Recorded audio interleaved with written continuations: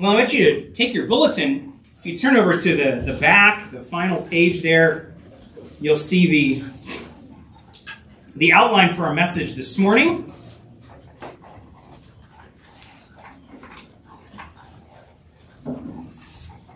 It's a part of our larger series that we're calling Knowing Jesus, and the final of 4 weeks where we've been looking at the different emotions of Jesus that emerge in the Gospels during his earthly ministry. We picked out 4 of the most prominent ones that are expressed: the compassion of Jesus, the anger of Jesus, the joy of Jesus, and then today we talk about the sorrow of Jesus. And we're going to look at 3 different scenes where the sorrow of Jesus really rises to the surface, and how that's really good news. Christ at work for us, and then we'll see how that changes us as well. But let's first pray for God's word. Lord, we do pray that you would use your word as that sword of the Spirit to bring your work, do that spiritual battle work in our own hearts, subduing us more and more to yourself, seeing the good news of what you have done. Help us to see Jesus even through your word this morning, we pray. In his name, amen. Amen. I shared with you a couple weeks ago that I've really benefited from a book that I've been reading on the subject of emotions. It's written by a couple of Christian counselors, Alistair Groves and Winston Smith, and they've been talking about how the Bible talks about emotions. And one of the things that they observe, talking about their years of counseling different people, counseling both Christians and non-Christians, they make this observation that it's not uncommon to see that Christians struggle with emotions sometimes even more than non-Christians. That Christians struggle with their emotions and how to process it even more sometimes than non-Christians. They say, especially when it comes to what we think of as negative emotions, right? Emotions that are connected with feeling bad, sorrow, grief, sadness, that sometimes Christians are more disturbed by these because they can be seen by believers as a sign of weakness, even a mark of spiritual failure, right? Clearly, my grief is a failure to trust in the promises of God, or this intense sadness. I'm not believing the promises like I should, right? Because aren't really good Christians those who have the joy of Jesus down deep in their heart to stay? And so if I'm feeling sad or have intense grief, I must not be that good Christian, right? Well, that's why it's actually very helpful to study the life of Jesus, because you see this full range of emotions, and we know Jesus does it perfectly, right? Just like us, only without the sin. And it's helpful to study Jesus in the midst of his sorrow, his grief, his emotions, the negative ones, in the sense of, that make one feel sad or feel bad. And we look at these 3 scenes, and we see Jesus not just a little bit sad, but intense grief, tears, sadness, overcome even with that grief. And we'll see as we look at it that we get a wonderful picture of our true hope. Because Jesus is this man of sorrows, that's why we have hope in life. And also it gives us a window into what God is doing in us, how he transforms us, not to be emotionally flat, or even just emotionally excited all the time, but a full-fledged human made after the image of God to reflect the very heart of God. So let's take a look at these 3 scenes briefly. So we'll start with John chapter 11. So you're welcome to turn there if you want in your Bible. John 11, if you have the black Bible, it's over on page 897. You might know what's going on in this chapter. This is Jesus' good friend Lazarus has died. And Jesus now is coming to see Lazarus' sisters. All of these are Jesus' beloved friends. Jesus coming to Mary, he's coming to Martha. And then we'll just read a couple verses starting at verse 33. John 11, 33 to 35. When Jesus saw her weeping, and the Jews who had come with her also weeping, he was deeply moved in his spirit and greatly troubled. And he said, "Where have you laid him?" They said to him, "Lord, come and see." Jesus wept. A couple weeks ago, we talked about this when we were discussing anger, and we keyed in on those words of deeply moved. Jesus was deeply moved. And we said, even more literally, it's that idea of indignation.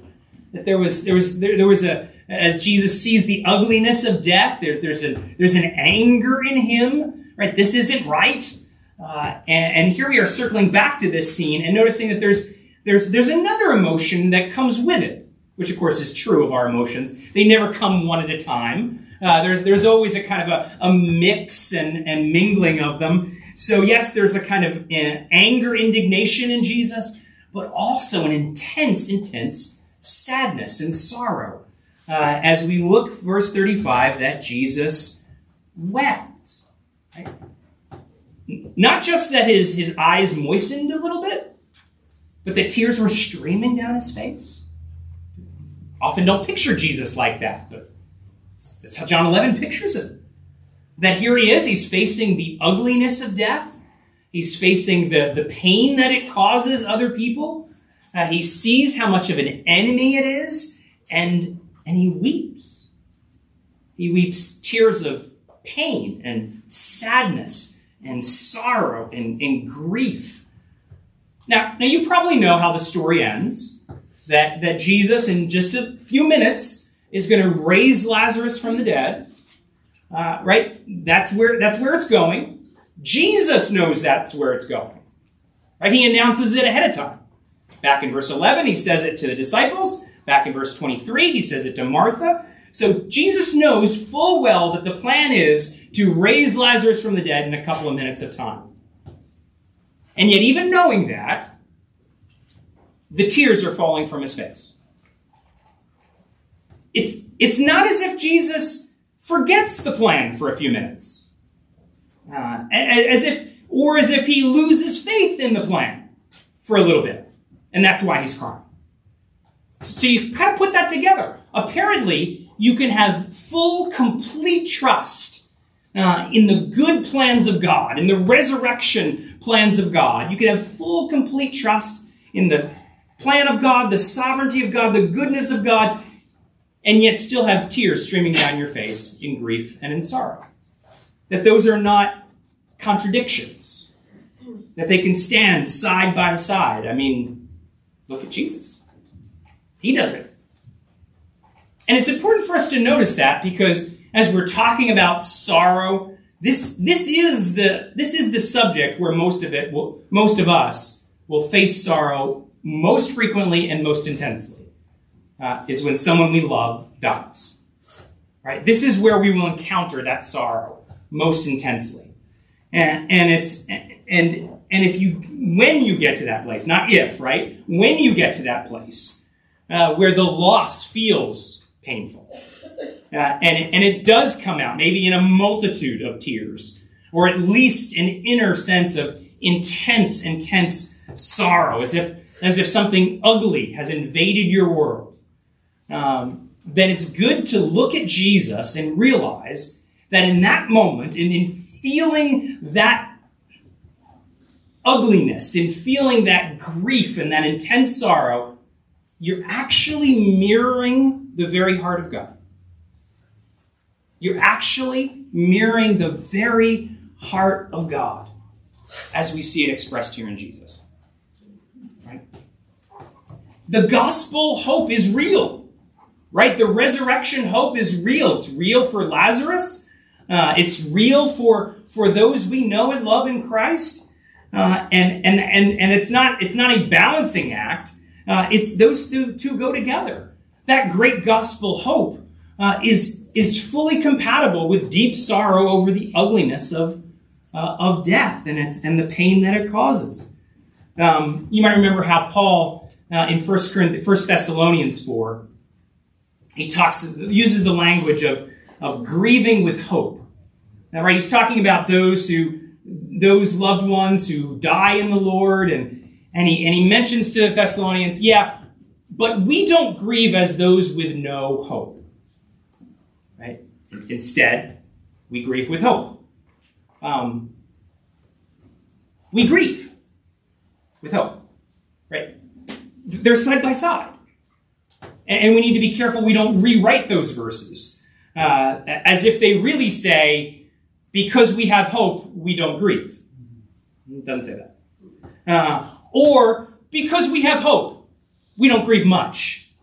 Nope, doesn't say that either. We might actually grieve more because we get it. It doesn't say also that we grieve, step one, and then we have hope, step two. As if kind of grief has a time limit. You know, you got until the funeral, or you have a year or something like that, then you're supposed to stop grieving and then it's all hope. Doesn't say that either. It says grieve with hope. They're together. And we look at Jesus and we see that reflected. We see the very heart of God reflected.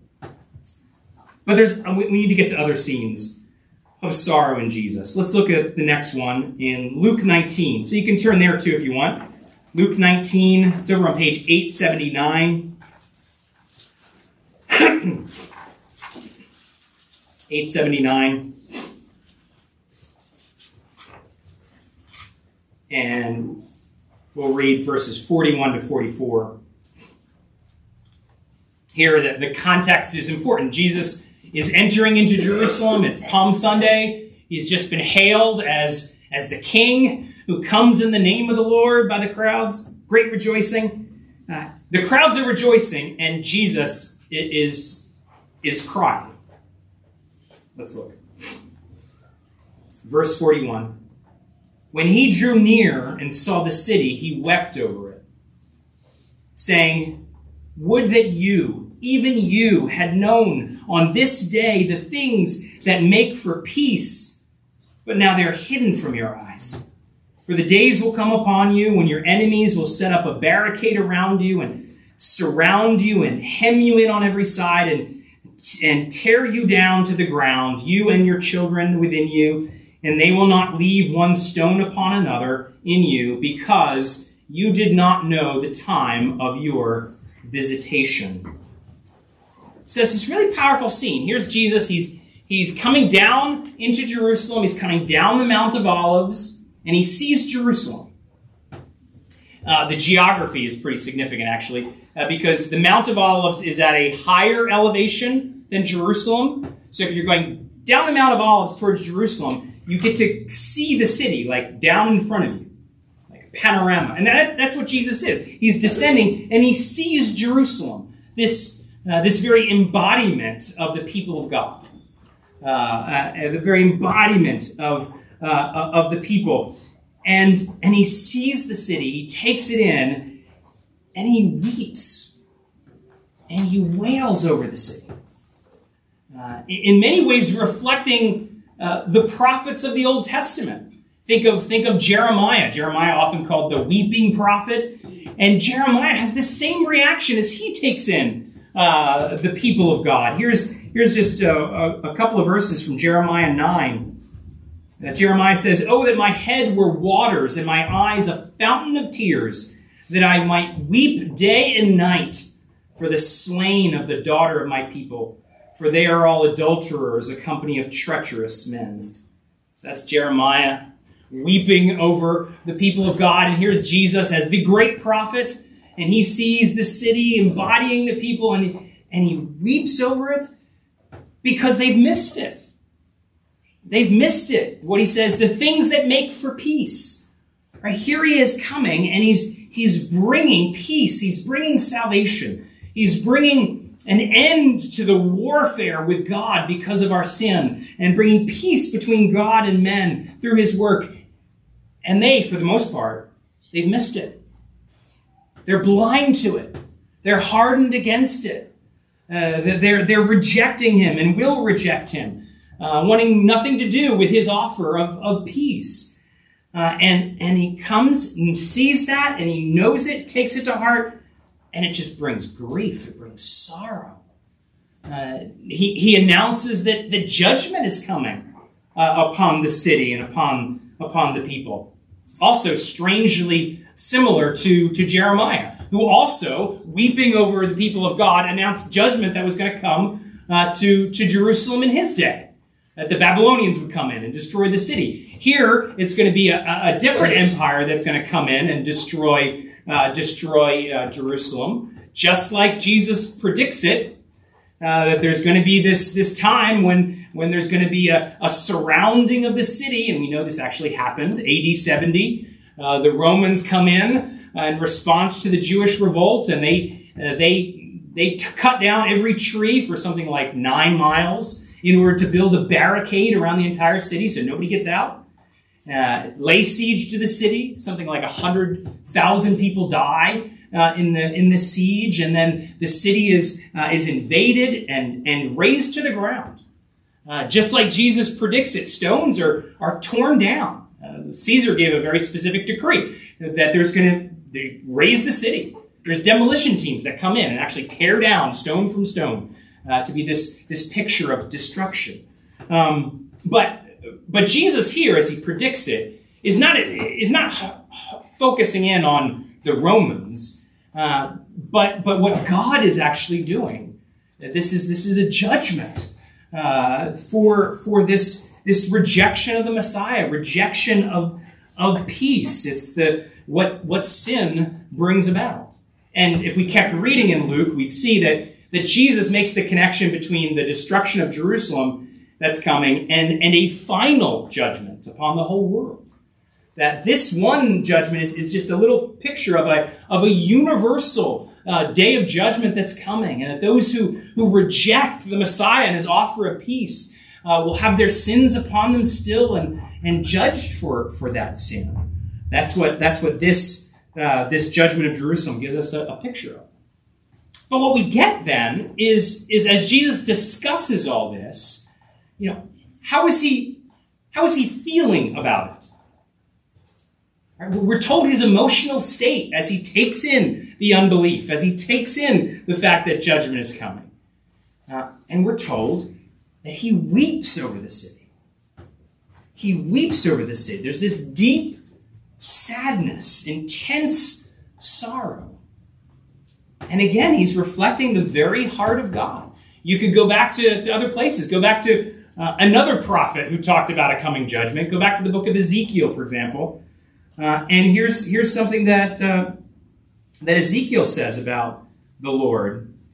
God saying, "As I live, declares the Lord, I have no pleasure in the death of the wicked, but that the wicked turn from his way and live." Right? You see that reflected in Jesus here. He knows that destruction is coming, that judgment is coming, and he's not excited by it. In fact, he's weeping over the fact that here life has been offered, peace has been offered, and it's been rejected. It's the very heart of God mirrored in perfectly in Jesus, and as God's people. Filled with that spirit of Jesus, this is what God is going to be working in us, that we more and more have this Jesus-like reaction in our day. Because we see the same kinds of things. Right? It's not hard to look around and see a rejection of God, to see those who want nothing to do with Jesus and his offer of peace. Right? That's easy to see in our world. What's our emotional reaction to that? Well, sometimes we're maybe annoyed by it. that voice in the back of our head, we could use a little fire from heaven around here, right? Maybe that's you. Maybe more often than not, our reaction is just something of indifference.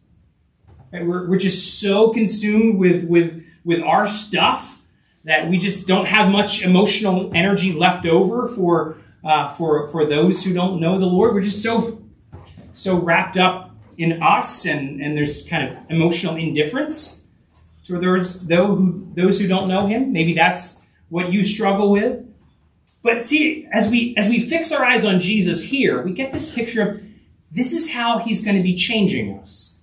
This is the kind of work his Spirit is going to do in us, so that we more and more look at the sinfulness around us, look at the spiritual blindness around us, and it's going to produce in us more and more godly sorrow. A sorrow that of course humbles us. Lord, that would be me, apart from your grace. A sorrow that drives us to pray for those who don't know the Lord. A sorrow that desires to be used of God to point other people to Jesus. But mirroring this very heart of Jesus. That's the work he will do more and more in us. But speaking of Jesus' salvation, the final scene that we want to look at really hones in on that salvation. And here we go to the passage we read earlier from Mark 14. Mark 14, Jesus in the Garden of Gethsemane. And you probably picked up as we read that we're told very specifically about the emotional state of Jesus. Mark describes it for us, and then Jesus describes it himself. Mark describes it, verse 33, Jesus was greatly distressed and troubled. Jesus then shares with the disciples what he's feeling. He says, verse 34, my soul is very sorrowful, even to death. Even to death, right? Right? So filled with grief and sorrow that it's almost as if you're dying. That's pretty intense. And we're told that Jesus here, right, that he falls down and prays. Verse 35, he fell to the ground and prayed. That's not Jesus bowing low, the position of prayer or something like that. In fact, Jews typically would pray standing up. This is Jesus collapsing in agony of soul as he brings his grief before his Father. Why is Jesus so distraught? Right? Why is he so troubled, even unto death?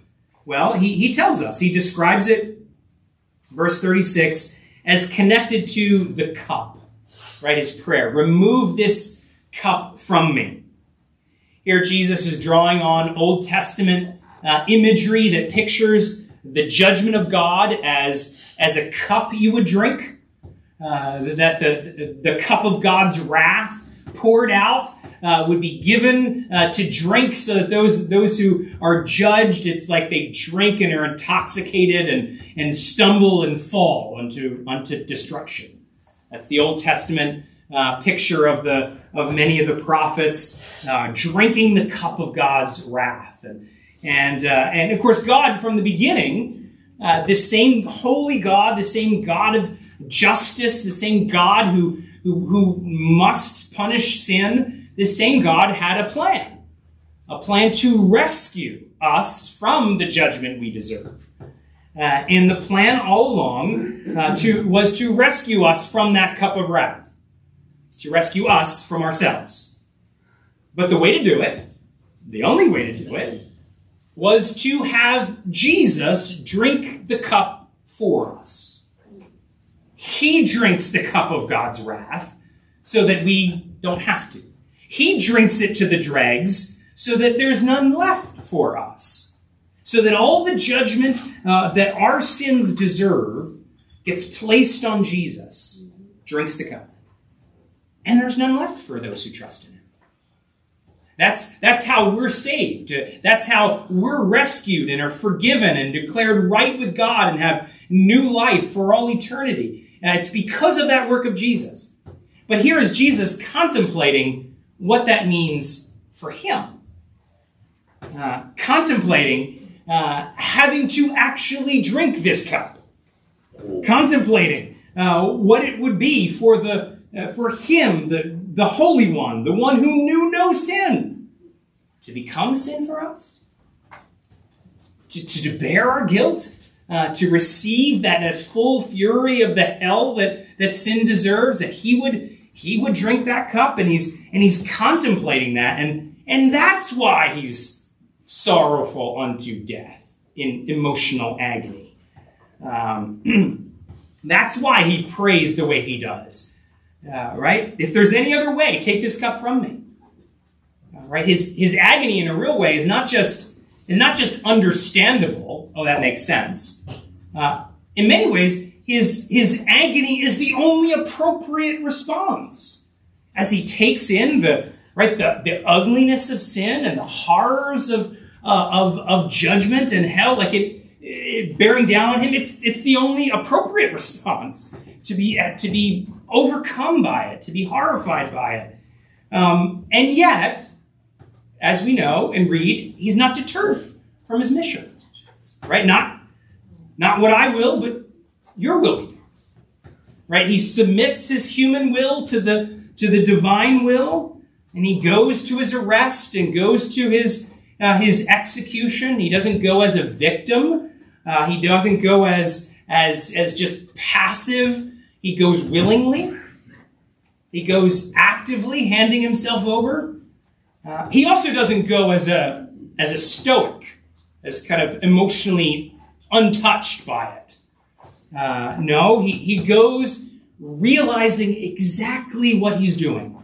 He feels the full weight of it emotionally as he goes, all to accomplish the mission, all to save us, all who believe and trust in him. The intense sorrow of Jesus really highlights what's so very important about the cross. It highlights the fact that our sin really is that bad. Right? It's one we don't like to contemplate, but you look at the grief of Jesus and we can see, oh, my sin is that bad. That to face bearing it and to face the judgment it deserves, it would do this to Jesus. My sin is really that bad. So it shows us, it highlights the badness of our sin, but then also it highlights the intensity of Christ's love for you. That he knew full well what it would cost, and yet he does it anyway. That he loves us and is committed to us that much. Think of that.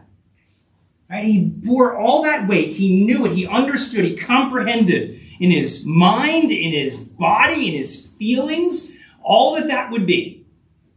And yet, did it anyway. He loves you that much. So we're talking about the sorrow of Jesus, the tears of Jesus. And it does. It speaks right to those moments in our lives when we're in the valley of sorrow, where we're in those deep, tearful, ugly places. And in those places, we can say to ourselves, Jesus understands.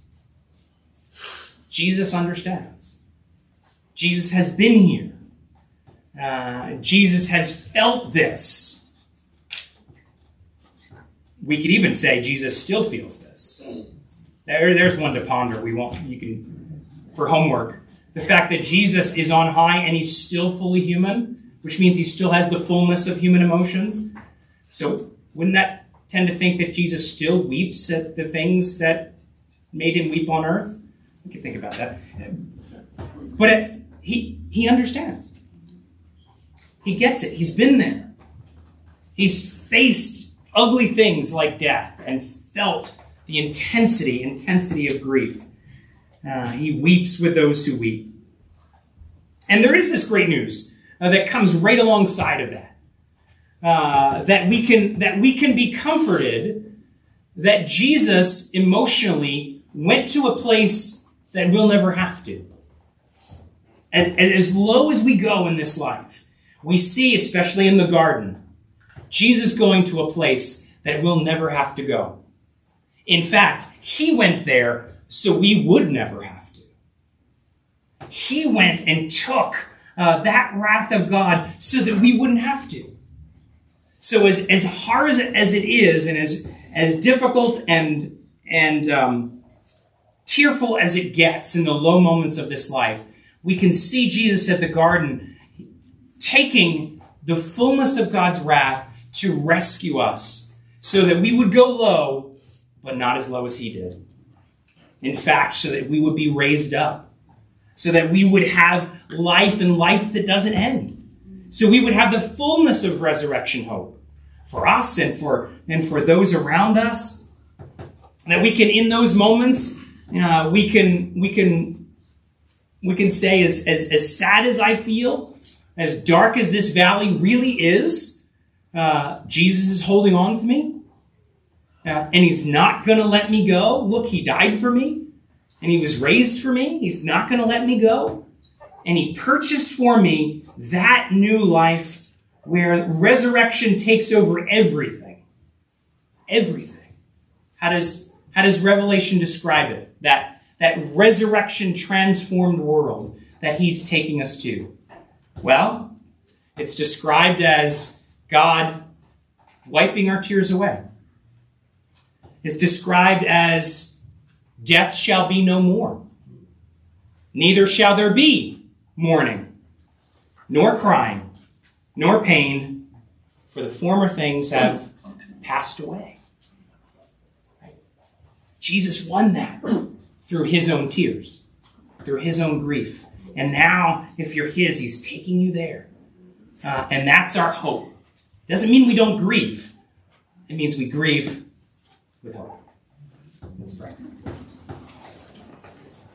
Lord, we thank you for the beauty of your love for us and the power of the gospel in the wonder of our Savior. We thank you, Lord, that we can fix our eyes upon him and be strengthened, Lord, strengthened even unto this resurrection life. Encourage us even in moments of grief and hardship. Fix our eyes on Christ as we follow him, we pray. In Jesus' name, amen.